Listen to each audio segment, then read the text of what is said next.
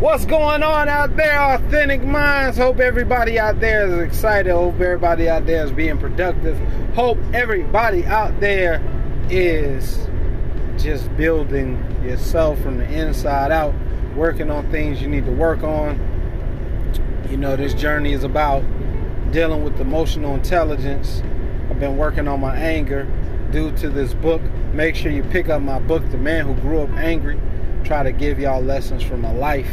And, you know, make sure if there's anything you want me to talk about, DM me at Author John O or The Real John O on Instagram. Or you can email me at J Freeman Oliver. Either way, I'll get back. I'll see what I can talk about due to those comments that you have or questions you have. And today I want to talk about anger from a different perspective. What do we do when we get angry about our finances? So we're going to start with that one. I'm going to talk about some more stuff. What do we do when we get angry about? But we're going to start with the first one. And I think a lot of times we get angry about money in particular because we'll start off with the first part that when we were children or when we grew up, nobody really taught us about money. Maybe we weren't taught from the school system. We went to school, the teachers never taught us about money. Maybe we were taught from uncles and aunts. Maybe we were taught about cousins. But they didn't even know how to deal with money. So to give you how I deal with my money is I had to learn how to budget, which means basically I had to write out my money, where it's going, how to sort it out. Because I've learned when I write things out, things look differently on paper. I'm able to be more organized dealing with my money. 2, try to find a way to create another source of income where you don't have to depend on your job in case you get fired. So those would be my 2 things dealing with anger in the financial world. Now, what do we do when we get angry, when we're emotional about something?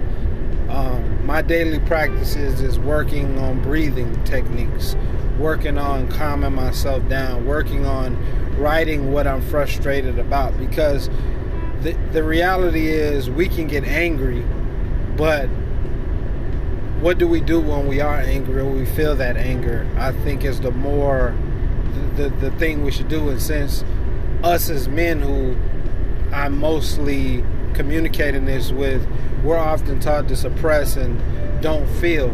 And we do feel. And we do get angry. And we do get mad because we're sad. So the best advice I can give you when it comes to emotions is learn how to breathe through situations. And also just learn, like, what triggers you. What triggers you as far as, does somebody say A, B, and C, does that trigger you? Is somebody getting in your face, does that trigger you? Does X, Y, and Z? Because everybody has a different trigger. I think that helps with emotions.